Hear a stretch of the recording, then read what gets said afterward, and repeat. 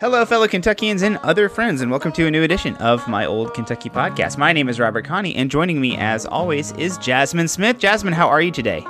I'm doing well, Robert. How are you? I'm doing okay. Who do you think is going to win the World Cup? Maybe Argentina? Yeah, I'm thinking that too. It may just be because they won big today. Of course, we'll see. Maybe France will win like 7-1 tomorrow or something. Yeah, there's some guy who did this long bet for like each major sport, and he's hit all of them. Like he picked Kansas to win the NCAA tournament and Golden State to win the NBA championship, and if France wins, he makes like millions of dollars on this like $5 bet or something. Well, I hope he hedged. But none of that really matters. Yeah.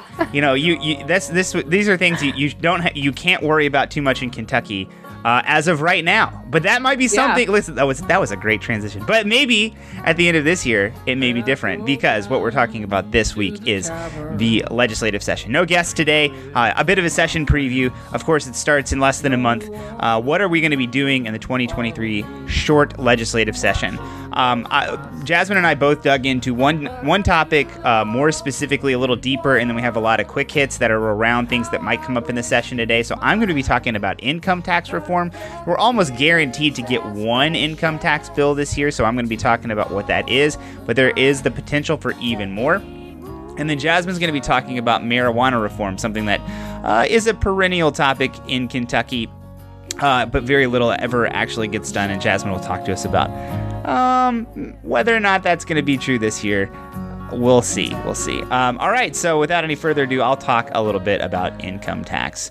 So, the income tax reform is likely going to be on the list of items that the GOP wants to accomplish this session.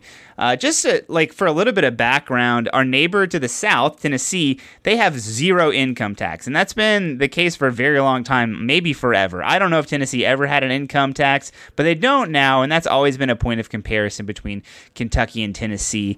There are a lot of legislative leaders in the Republican Party who have districts that either border or are very close to Tennessee, and so they're always talking about how, people live in Tennessee and commute to Kentucky for work just because they don't have to have the income tax. But Tennessee's not alone in that. Places like Texas, Florida, South Dakota, and Wyoming also do not have an income tax.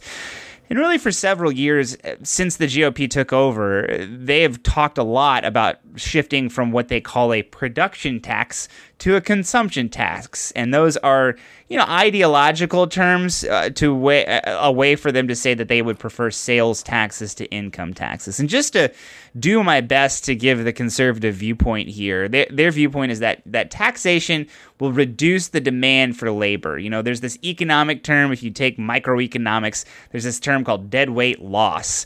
And that gets tossed around a lot. And the idea behind that is that taxes reduce the amount of money people make from working, because the state takes some of it in taxes. And that discourages the entire act of working. The amount that you can earn from doing the job reduces, so it lessens your likelihood to actually do the job. And so they say, taxing consumption instead of production would promote frugality and right living. And so that's kind of, I guess, the idea there. And that framework, that microeconomic framework, is incredibly simplistic, and most modern economists say the story told by conservatives leaves out a lot of important context. I think that that's true. As somebody who has a degree, and most of an advanced degree in economics, liberals would argue that conservatives want to shift taxes from income to consumption because income taxes hit a higher portion of the income of wealthy people, and shifting to a consumption tax, like a sales tax, shifts the burden from rich to poor people. Lower income people pay a higher proportion of their income in sales taxes than rich people do. Okay, so that's kind of the ideological backdrop here. In 2022, last session, the legislature passed HB 8, which immediately reduced Kentucky's income tax to 5%. It had been 6% before. It was slightly graduated. I think some people paid a slightly lesser level than 6%. And in 2022, it shifted to a flat 5% income tax. And then it put in place a framework to reduce the income tax further. Whenever the state's revenues exceeded a certain amount, they would cut by 0.5% if the legislature gave it approval. So due to record surpluses from lots of things, which we'll get into, the income tax is set to dip again this year to 4.5% as long as the legislature gives approval to it, which is why I think it's highly likely, almost guaranteed, that the legislature will take up at least one income tax bill this year. So there has been some writing about this ahead of this session. So Jason Bailey of Kentucky Policy, the director of Kentucky Policy, he wrote about the growth in Kentucky's income tax revenues under a piece which called Kentucky Surpluses a Mirage. His point is that inflation has really driven Kentucky's overall, income up. The income of people has gone up due to inflation, and that without that continued inflation, Kentucky's real income will likely fall in the future, and we will have this context of lower income taxes, so we would have less of a safety net to kind of fall back upon. Bailey's research also hits at a lot of other major points that conservatives like to talk about when they're discussing tax reform, such as the idea that tax cuts will spur population growth, or that sales taxes on new services will make up the difference for these income tax cuts. So if you are interested in this subject further, I really recommend you go check out that article. It's free. Everything they do is free. All of the things that they do are well researched, have good policy background. So definitely check out Jason Bailey's piece. All right, Jasmine, check in. Does all this make sense so far? Yes, it does. Good.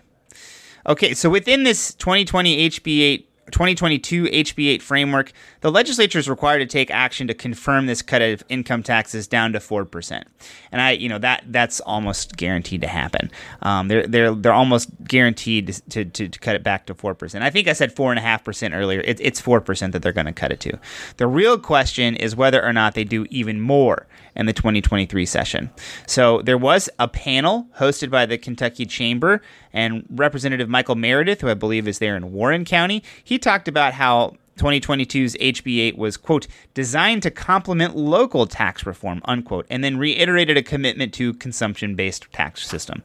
So what this local tax reform might be is something that is a little bit of a mystery. There were a few kind of changes to the way that local entities could do taxes in HB8, but nothing super serious. Meredith and other panelists said the legislature would take a methodical approach and would, quote, bring many groups to the table, unquote, when discussing further tax reform. So that seems to indicate that further tax reform is coming. I don't necessarily know if that means it's coming this year, though. It's a short session. Usually they deal with taxes in a longer session where they're doing a budget so that they can kind of make the budget match the revenue. I don't anticipate significant changes to the way the state levies taxes, but there could be some change to how the states allow localities to levy taxes. That would be something I think that would be possible to do in a short session. So just going back into an even further bit of context here. So Mayor Greg Fisher of Louisville was a major proponent of this thing called the local option sales tax, and he talked a lot about that during his second term, which I believe, that was like 2014 to 2018. It was kind of, that seemed like something that was a lot more possible back then. And that local option sales tax would have allowed cities to levy an additional 1% sales tax for a specific purpose for localities. Many Republicans in the legislature were in favor of this idea. The Kentucky Chamber, I think, might have even brought the idea to the table. And so it seemed like something that might happen, but it never did. It's yet to be seen if something like this could be what that local tax reform is that Representative Meredith was talking about. Passing the LOST, it's a terrible acronym. You shouldn't call a tax reform LOST, but the LOST, the local option sales tax, passing the LOST would require a constitutional amendment. Also something that's unlikely to happen in a short session because you don't get the ballot again until the next year. And so I don't really have any idea what will happen with that. And also I don't really know where Greg Greenberg stands on this. Greg Fisher was a big cheerleader for it, and that was one of the things that was kind of driving it to get finished. But, if Craig Greenberg doesn't want it, I don't see the legislature taking this up at all. One of the things about it is that, like I said earlier, consumption taxes, like sales taxes, shift the tax burden from rich people to poor people. The higher proportion of the income of poor people are taken in sales taxes than rich people. So that could be a reason why somebody like Craig Greenberg or other, Democratic people might be opposed to that kind of sales tax. Now, localities are extremely constrained in the revenue that they're able to raise. So, there's lots of reasons to think that the localities, Louisville included, might be in favor of this, but we just don't know. I don't know where Craig Greenberg stands on the local option sales tax. It wasn't a big issue during the mayoral campaign this year. One of the biggest questions I have, though, is whether or not additional local tax reforms are going to be taken up by the legislature this year. I don't know. They might be. They might not be. But it is certain to me that they will at least take on that bill to reduce the income tax down to 4%, which seems very, very likely in the next year. Because Republicans in the House and Senate hold about 80% of the seats in both chambers, nothing can really stop them from doing whatever they want. So even if it's not this year, it does seem like Kentucky's income tax has a limited shelf life. I think it's highly likely in the next decade, maybe even less than that Kentucky will go the way of Tennessee and have no income tax. That's bad, in my opinion. The big question after that is what accompanying cuts in services are gonna come with that, because the income tax is a huge portion of Kentucky's overall revenue, and so you can't just replace that without increasing the sales tax substantially. Doing something to offset that revenue that would be very strange or different. The income tax is a very straightforward way people are used to paying it. The federal government has one. It's not going anywhere. And so even though I do expect that Kentucky's income tax probably has a limited shelf life, I don't know what it looks like for Kentucky not to have it. So anyways, that's something that we'll definitely be talking about more in the upcoming longer legislative session. And also I think that almost every, if not every, Republican gubernatorial candidate has made this kind of a major plank of their platform that they would like to see a shift from income to sales taxes. So Jasmine, does that make sense for what might happen with our income taxes in the 2023 session? Yeah, it does make sense that, this has been a Republican priority for a while. Forever. Yeah, they reduced it from, I guess it's been a bigger one since they took over the legislature a few years ago. So it's been a lot easier. They, reduced it from 6 to 5. And I think now we'll go to 4.5. But I also read that their plan is to get it down to 0 in 10 years. So, well, there you go. Yeah, and one of the things that under the current plan, one of the things that is worth pointing out is we're cutting it to 4%, and the thing that they're going to say is we have lots and lots of extra revenue. We're running a surplus right now. We have more money than we had planned to, so we need to cut revenue. And the thing is, we are tying forever tax cuts to temporary surpluses. That's one of the major points that Jason Bailey made in his piece was these surpluses are a mirage. He called them a mirage, and that means they're temporary. We have a lot of money now because of inflation, because of a couple of there's been a lot of support for incomes, for people's incomes that's been given to them by the federal government. That money is taxable. All of that kind of is going on here. So if we have a major downturn in the next 4 or 5 years and people need a lot of help, the government might not necessarily be in a place to provide it because there won't be as much money coming in due to these tax cuts, which go on forever, even though these surpluses are temporary. That's kind of one of the major points I did want to make sure I made. Definitely read the whole piece by Jason Bailey. There's also I would definitely recommend reading the Chamber's write-up of a lot their event where they had a lot of lawmakers come and talk about stuff that they wanted to tackle in this session. So there's a lot more information there. But yeah, that's the income tax. So Jasmine, what's likely to happen with marijuana this next year in the 2023 session? Okay, so just to catch everyone up on where we are. We haven't talked about this extensively, but a few weeks ago, Governor Beshear signed an executive order allowing eligible individuals to use medical marijuana that has been purchased legally outside of Kentucky. And the way he is doing that is he's essentially granting those people a pardon through executive order pursuant to Section 77 of the Kentucky Constitution, which is his pardon power. And it would only be for possession of marijuana charges. And it only applies to certain people with certain illnesses or conditions. The order goes into effect on January 1st, and Beshear cited the General Assembly's failure to act on marijuana legislation. He was like, obviously, we'd prefer to have a legislation, but we don't. And he also listed all of our neighboring and other southern states that have passed medical marijuana legislation. And I think it's like 37 states now. It's the majority, including most neighboring states and even more like deep southern states have passed it in their last legislative session. The coded language in there is like other major Republican states have had some sort of marijuana reforming. Right. Yeah. Exactly. Including Mississippi and Alabama were the ones that he named that had just passed some legislation. And he also signed an executive order regulating Delta 8, which is like a cannabinoid. We did a show on it with Jim Higdon. Yeah. Go back and listen to that. But it's essentially like synthetic marijuana, I think, that like, or synthetic THC that was potentially accidentally legalized in the last Farm Bill and is basically unregulated by the federal government because of the way the Farm Bill was written. But yeah, go back and listen to that for more details. It's a very strange story for sure.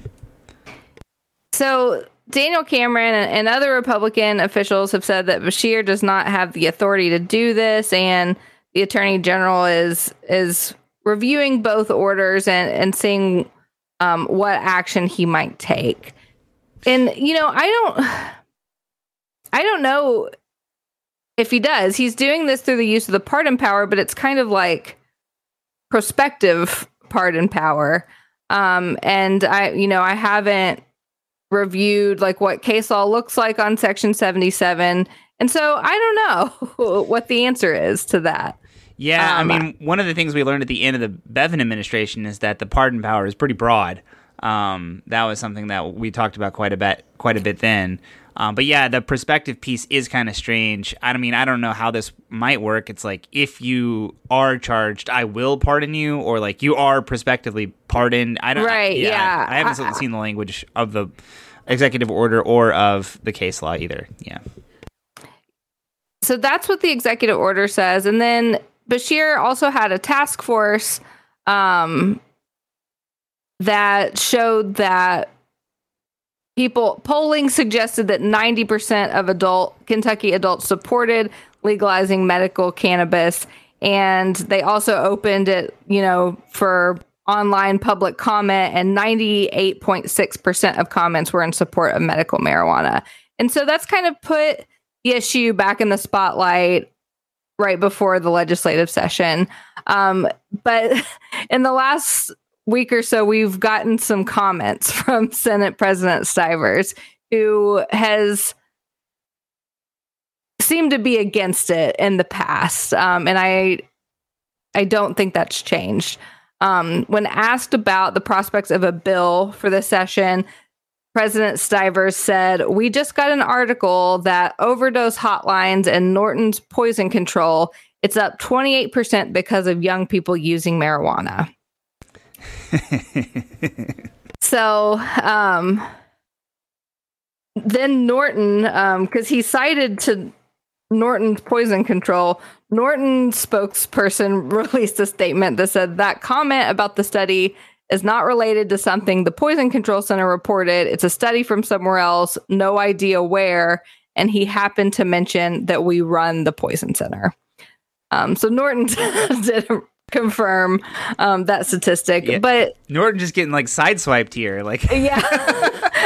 So the article that he's citing is from the New York Post, and it's like a clinical toxicology study.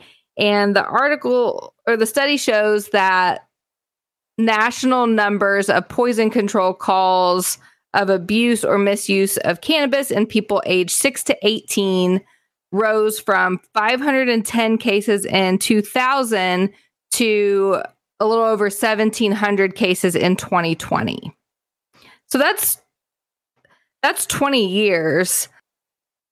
And it's also, there's nothing about overdoses. It's just calls about misuse or abuse of cannabis. And so and it could be like recreational marijuana, it could be like all kinds of stuff. And this, like what we're talking about here is, medicinal marijuana, like medical marijuana. Yeah, and I certainly think that there's probably an increase in calls, and I think that's because of the use of gummies and edibles. I think that would be my guess. I think that that's highly likely. And then also another thing about it too is like with the legal framework of it changing so much, people are probably more willing to call the poison center if something needs to happen because of like a marijuana situation. Mm-hmm. Whereas like when it was completely prohibited, people were like, well, I mean, this person seems like they're in really bad shape, but we'll just try to write it out because we don't want to go to prison. Like that, because of legalization in many other states, they may be like, let's get this person some help right now, whereas in the past they might not have. Yeah. Right. So I think there's a lot of reasons that number has increased. But there's also no reference to like 28% anything in the article either. And then the article also said that marijuana exposure cases have exceeded alcohol abuse cases, and they're continuing to exceed them. So while maybe misuse of marijuana calls have gone up, alcohol abuse calls have continued to decrease. There were also deaths reported in the study, but they were rare, and the majority of them also involved opioid abuse. So not just marijuana. Yeah, and that's also something that I don't know how much of it is 100% true, but you do get these stories often coming from police departments, especially about marijuana that's been laced with fentanyl, which is an opioid. Mm-hmm. And, that comes from having it being in a prohibited market. If it's a regulated market and people have to like go to a dispensary to get marijuana, the likelihood that it's laced with fentanyl is significantly lower than if you have to buy it from a dealer. So that's another thing that like, hey, maybe we should reform our laws around this to prevent this kind of thing from happening. Yeah. So anyways, that's the study that Senate President Stivers was talking about when he gave that quote. He also gave another quote, and he said that people want to live in places that are safe, and the hipster culture in Louisville isn't safe, and that people are moving away to places like Northern Kentucky.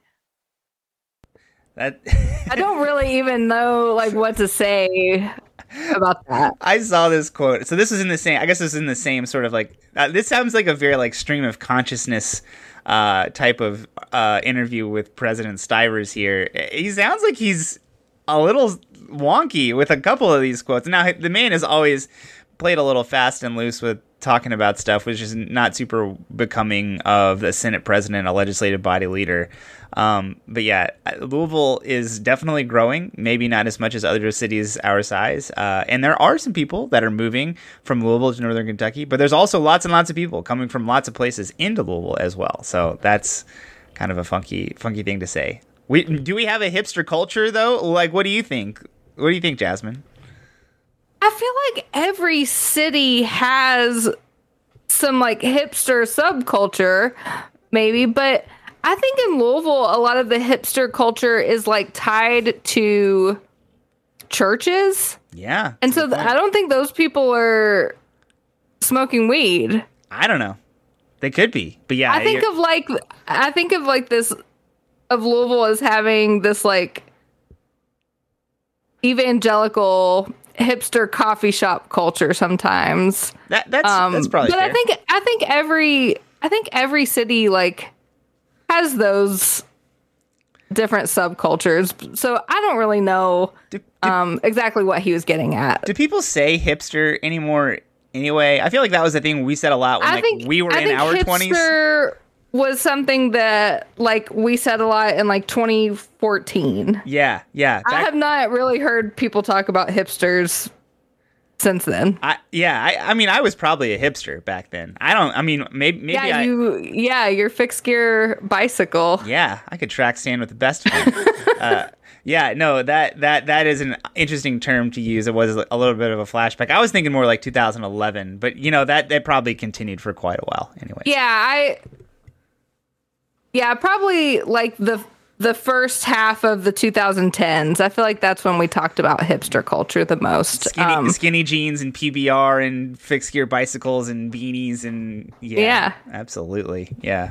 So anyways, those are the quotes that we've gotten from the Senate president about medical marijuana and hipster culture. Yeah, it's related though somehow, I think. But a medical marijuana bill has now passed the House twice and then died in the Senate. Last year, Whitney Westerfield supported the bill for the first time. He had been against it in previous sessions. And he was quoted last year and said he thought that they had the votes. But of course, that was last year, and it still didn't come up for a vote on the floor. And there are new members coming in, and President Stivers still seems to be against it. And so, he has a lot of power in the Senate. The new members coming in, I think that there are 6 new Republican senators coming in, but the numbers haven't changed. But maybe some of the ideologies have. I know there's at least a couple more of these like liberty type Republicans, which if they are in favor of liberty, you think they might be in favor of this, but I don't think they are. I don't know. Yeah, they seem a little high sometimes. That's true. I don't know. Yeah, I don't know where they're going to come down on it. It does seem like they're very conservative, and very conservative people in my mind as well seem like they're likely to oppose liberalization of marijuana laws. But yeah, the whole legislature really kind of shifted after the election. We got an entire new set of people, a whole bunch of new people coming in both chambers on both sides. I guess not that many different Democrats yet, but on the Senate side. But I think you're exactly right. We are in a situation where like the opposition of one single man, that one single man being Robert Stivers, can certainly stifle the likelihood of something like this passing. I think, and he said last year he wouldn't get in the way of it if the majority of his caucus supported it. But I think they had the votes or were close to having the votes, but not at a majority of their caucus, maybe. Yeah.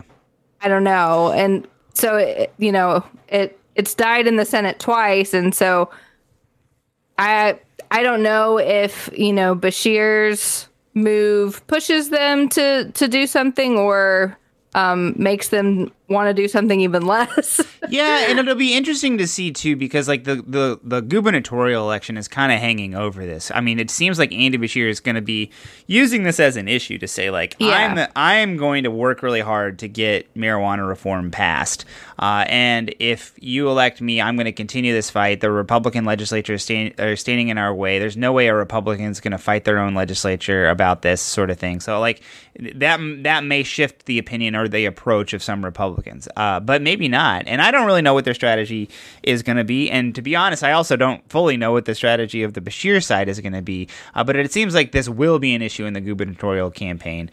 So that might change the environment as well. Yeah. No, I think you're exactly right. And so, I think that's where we stand right now. And we'll kind of, see in the session what our new makeup, how they feel about it, and see where it goes. Yeah.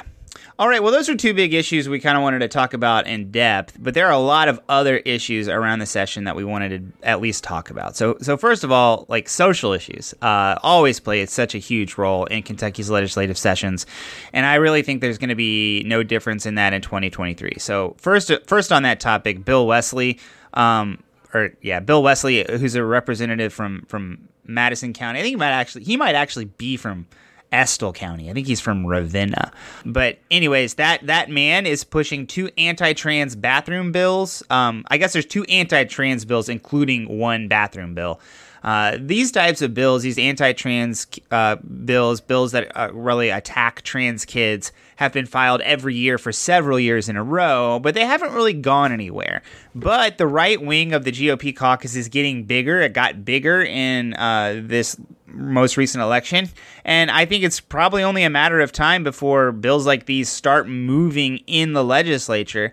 And the fact that we are seeing these types of bills being passed in other states and very few consequences for those states in terms of economic pressures like we had seen the few years before that. I mean, I don't know what's going to happen with these this year. This could be the year that they start to move, and I have no idea if that's true or if they start to move, how far they will go. Jasmine, do you have any feeling or thoughts about what might happen to some of these bills? Do you see them going any further than they have in previous sessions? I agree with you that they could definitely go further than they have in previous sessions. Like some of these like social type of bills, you know, it may depend on what committee they're in and if that legislator supports them. There are certainly some Republican legislators who are a little bit more moderate on these issues and just kind of want to let these bills go. And so, you know, I think it depends, but I think there's a good chance that they could go further than they have before with a new makeup of the caucus. Yeah, there are definitely several Republican legislators who are much more moderate on this than Bill Wesley especially. But are there, 30? That's the question. Right. Yeah. So speaking of social issues, abortion has been front and center, I think, of every legislative session since the GOP took over in 2017. But given the Amendment 2 vote this year, that might change a little bit. But like I just mentioned, the GOP has gotten more conservative. Their caucus has grown quite a bit. There are a lot of new members who are of that liberty persuasion. So it may, again, take a more central role in the session this year. One thing that will probably be on the docket, though, is Representative Jason Nemeth, who is now in leadership. He's now in leadership, and he said during the Supreme Court case regarding Kentucky's trigger law that he would put a rape and incest exception into a bill this session. That was something that came up quite a bit in the Supreme Court case, and they were like, well, we can take care of that legislatively. I think Jason Nemeth was the person who was like, yeah, well, we can do that, and then they tried to make that a part of the Supreme Court case, which was very strange. So whether or not that materializes, how far that gets along in the process is quite a bit of a mystery to me. But, given the background of Amendment 2, of the Supreme Court case, of the entire kind of backdrop of the way that abortion rights have happened since the fall of Roe v. Wade, what role abortion plays in the 2023 session is a bit of an open question for me. Jasmine, what do you think is going to happen with abortion next year? I think Republicans see the Amendment 2 vote as something that happened because of Louisville. And they think Louisville doesn't represent the rest of the state, and it would have passed if not for Louisville. They know that they still have the power. They have even more power growing their caucus. And so I think they're still going to do what they want to do on abortion. I do think that it's likely that Jason Nemeth or someone files a bill with rape or incest exceptions, but I have doubts that they would get it across the finish line. Yeah, especially since it would go against so many members' votes in the 2022 session, where they literally took a vote on this and every Republican voted against it. So it would be a pretty significant flip-flop, which would open them up probably in a Republican primary and in a general election if they faced one, with charges of hypocrisy. So yeah. Yeah, and Jason Nemeth is the one who introduced the amendment when they passed the bill, and that it was defeated then. And so I don't have any doubts that he might follow that bill. But I think whether his caucus supports it, I don't know if that's there. Yeah, yeah. I mean, this is a big question to me because there are like things working in opposite directions where you have like a more conservative GOP caucus and you have this Amendment 2 thing that was all voted on at the same time. So it is going to be strange. I will say I think you're right about the perceptions of Republicans, but a majority of House seats did vote against Amendment 2. So it wasn't just a Louisville thing, even if that is the perception of it. Louisville, Lexington, Northern Kentucky, and a lot of small cities across the state. Yeah, I think that's right. But I don't know that if they see it that way. Yeah, I think you're right.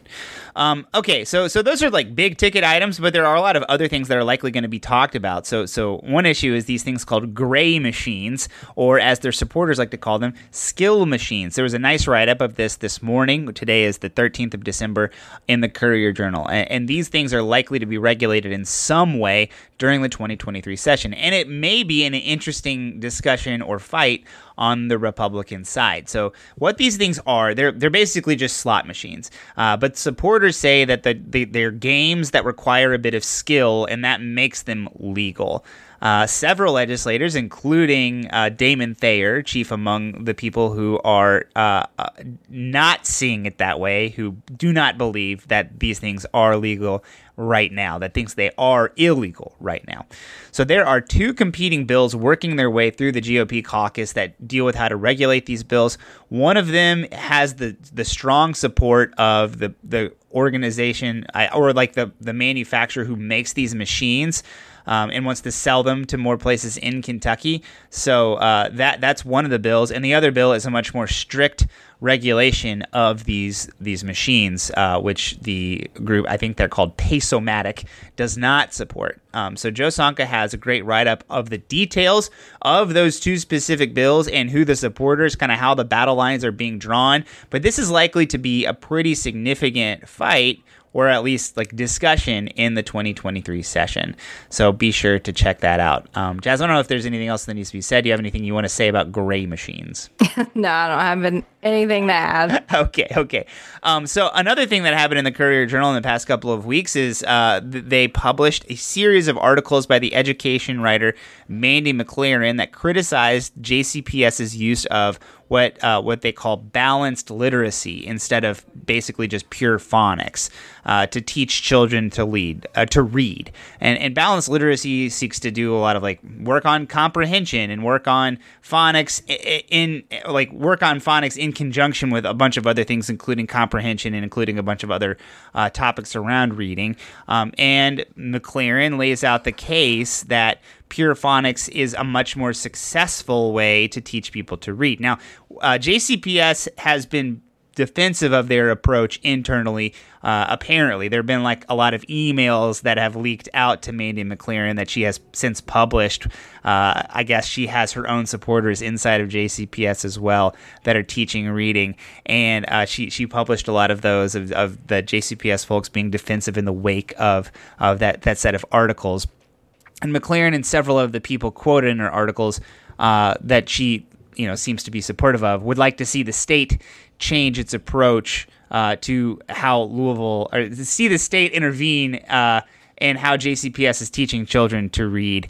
I think the article gives a lot of cover for state government to kind of meddle in JCPS affairs. The JCPS seems to not be, gung-ho about changing their approach to reading or teaching children to read in the wake of these articles, and it will probably result in several bills, which will be, the Republican majority in the state legislature basically trying to force JCPS to change its approach towards teaching reading. I think we're going to see some stuff around that this session. Jasmine, would you agree with that? Yeah, I think we definitely might see that in the session. And I've kind of read bits and pieces of Mandy McLaren's coverage on like this reading issue. And she's not just a journalist, she's a former teacher. So she also has that experience and comes with that perspective too. So I'll be interested to see what happens here. And I probably need to read more of these articles. Yeah, I would encourage everybody to take a look at it. I would say, like with everything, like read with a skeptical eye, understand what's being said, that there is like another side of the story. It is valuable to understand this debate, which has been going on for a very long time. There's also like a series of podcasts that was basically about the same subject that came out from like a national perspective not that long after this article was written. I can tell you, the teachers that I know have been talking about this quite a bit, and it's just kind of amplifying discussions that have been going on for quite a long time. It is a complicated subject. And I would say probably more complicated in my opinion than Mandy McLaren makes it out to be. But her articles are certainly worth reading. But yeah, I do think that they will result in a lot of discussions by the state legislature to get in the middle of some JCPS work. All right, last thing I wanted to talk about from the session standpoint is at that same Kentucky Chamber event that I was talking about when I was talking about income taxes, Senator Ralph Alvarado, our former Senator Ralph Alvarado, again pushed the idea of tort reform, which he said was one of his big priorities.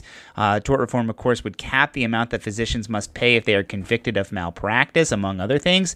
He has been pushing that bill for several years with limited success, and, now he's gone. So, I think this bill probably had its best chance to pass in a long time because of the changes in the GOP caucus, but its biggest champion has disappeared. So the prospects for tort reform in the 2023 session are something else I think that's worth watching. Jasmine, what do you think the prospects are for tort reform next year? I don't know. I don't know. A lot of Republicans support this, so I think you're right that it probably has its best chance to pass with, numbers wise. But I don't know. I think Senator Alvarado was in the Senate for a long time, and before he left, he may have found, the new person to take it up, but I don't know that, so I'm not really sure. Yeah, and I'm sure like some interest groups are likely trying to find their next person or like working with Ralph Alvarado to find the next person. I'm sure that they will find somebody, but whether or not they're going to be as effective as Ralph Alvarado, who of course had the gavel in his hand, will be something that we'll need to watch. So that's everything we wanted to talk about in this session. There's a lot of things that might happen.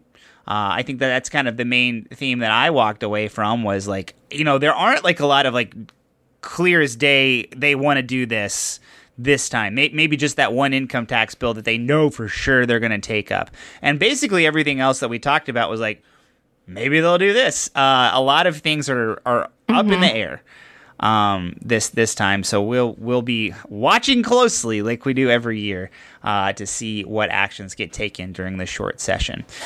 I guess one other thing to mention is I do believe that the Democratic caucus is meeting like in the next few days to elect a new leadership. So we should know pretty soon who those people will be. And that's likely to be pretty much all new, I think. So we'll see. We'll see what happens. I do have a few other non-session related quick hits. The first of which is that Louisville Mayor-elect Craig Greenberg announced some of his highest level staff today. Today, again, is December the 13th. So first and foremost, David Kaplan is going to be Chief of Staff. Keisha Dorsey is going to be Deputy Chief of Staff. Barbara Sexton Smith is going to be the Deputy Mayor. So that is a position that was envisioned in 2017's SB 222, which we called the War on Louisville bill. It says that there must be a deputy mayor. It doesn't really lay out much that they're supposed to do, but that's going to be Barbara Sexton Smith. So good for her.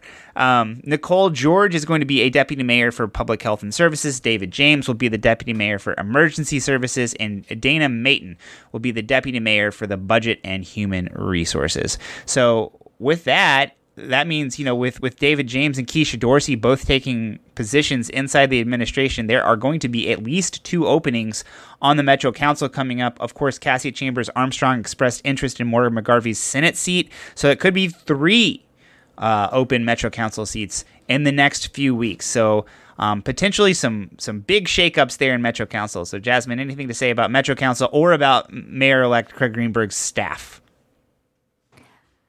I don't think there were any like huge surprises with the staff. I think we knew that Barbara Sexton Smith would have a large role, especially since she was rumored to be running for mayor and then decided not to and, work for Greenberg's campaign. So no surprises there.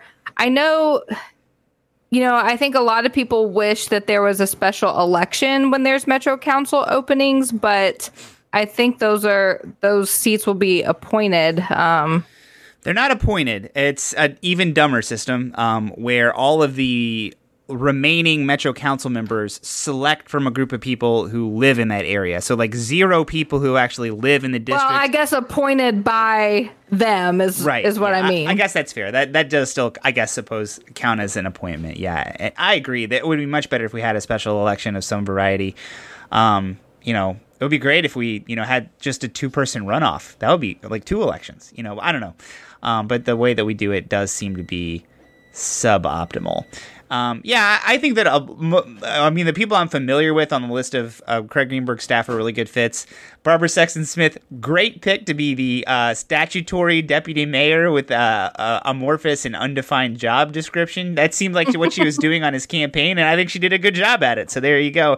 Keisha Dorsey, I think that she's been wanting to do something like this for a while. She's been trying to take on different kinds of responsibilities, so I think that's a good fit for her. I think David James in that specific spot, he of course is a former police officer, but I do think like emergency services seems to be like a pretty good fit for him. So, of the people I'm familiar with on here, I think that they do seem like they're going to make sense.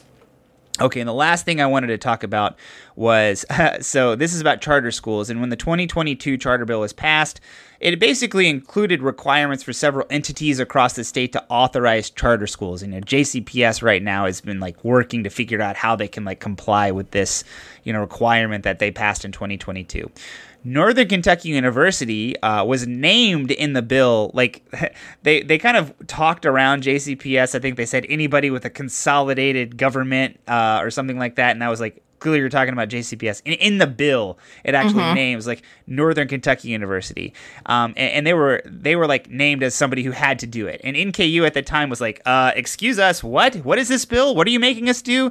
And I think that they actually lobbied to have it changed. Like they were basically given the options. They're like, "Let us read it and decide whether or not we actually want to do it. We haven't been involved in this at all." So they passed the bill and like gave them a little bit of time to like study it, read up on whether they wanted to be an authorizer, and then today, again, December the 13th, they decided not to do that. They decided they were not going to be our charter authorizer. They took advantage of their lobbying and said, you gave us the option and we choose no. So now basically there will be an entity that is formed in Northern Kentucky to form this charter school. There will be a charter school that's authorized by somebody up there, but it will not be NKU. NKU, from what I could read in the link NKY piece that I read, basically it seemed like their opposition came from the fact that they weren't included when the bill was written, so they did not have any input. They did not feel like they were a part of the process, and then also just kind of general opposition to charter schools in the area and among the NKU community, where they were like, we don't want to touch that. That seems like a very controversial thing to do up here. So anything to say about charter schools, Jasmine? No. Well, I guess it's just not surprising to me that NKU wasn't really consulted about the bill. Yeah, I mean, it is. I mean, just like talk. I mean, I just talk to people. Just get to people. Like, make sure that they know what's going. Like, don't surprise people. But that's a trap that the Republicans fall into time and time again, for sure. Yeah, I see what you're saying. All right. Well, that's it. Jasmine, how can people get a hold of us? They can find us on Twitter and Instagram at MyOldKYPod. They can also like our Facebook page and listen to our show on the podcast app of their choice. We also have a newsletter. You can subscribe to it at tinyletter.com/MyOldKentuckyNewsletter. And we have a Patreon page where you can support what we're doing for as little as $1 a month. You can do that at patreon.com/MyOldKentuckyPodcast. And last but not least, we're part of the Demcast Network and the Forward Kentucky Network. All right, everybody. Thank you for listening, and we will see you in 2 weeks.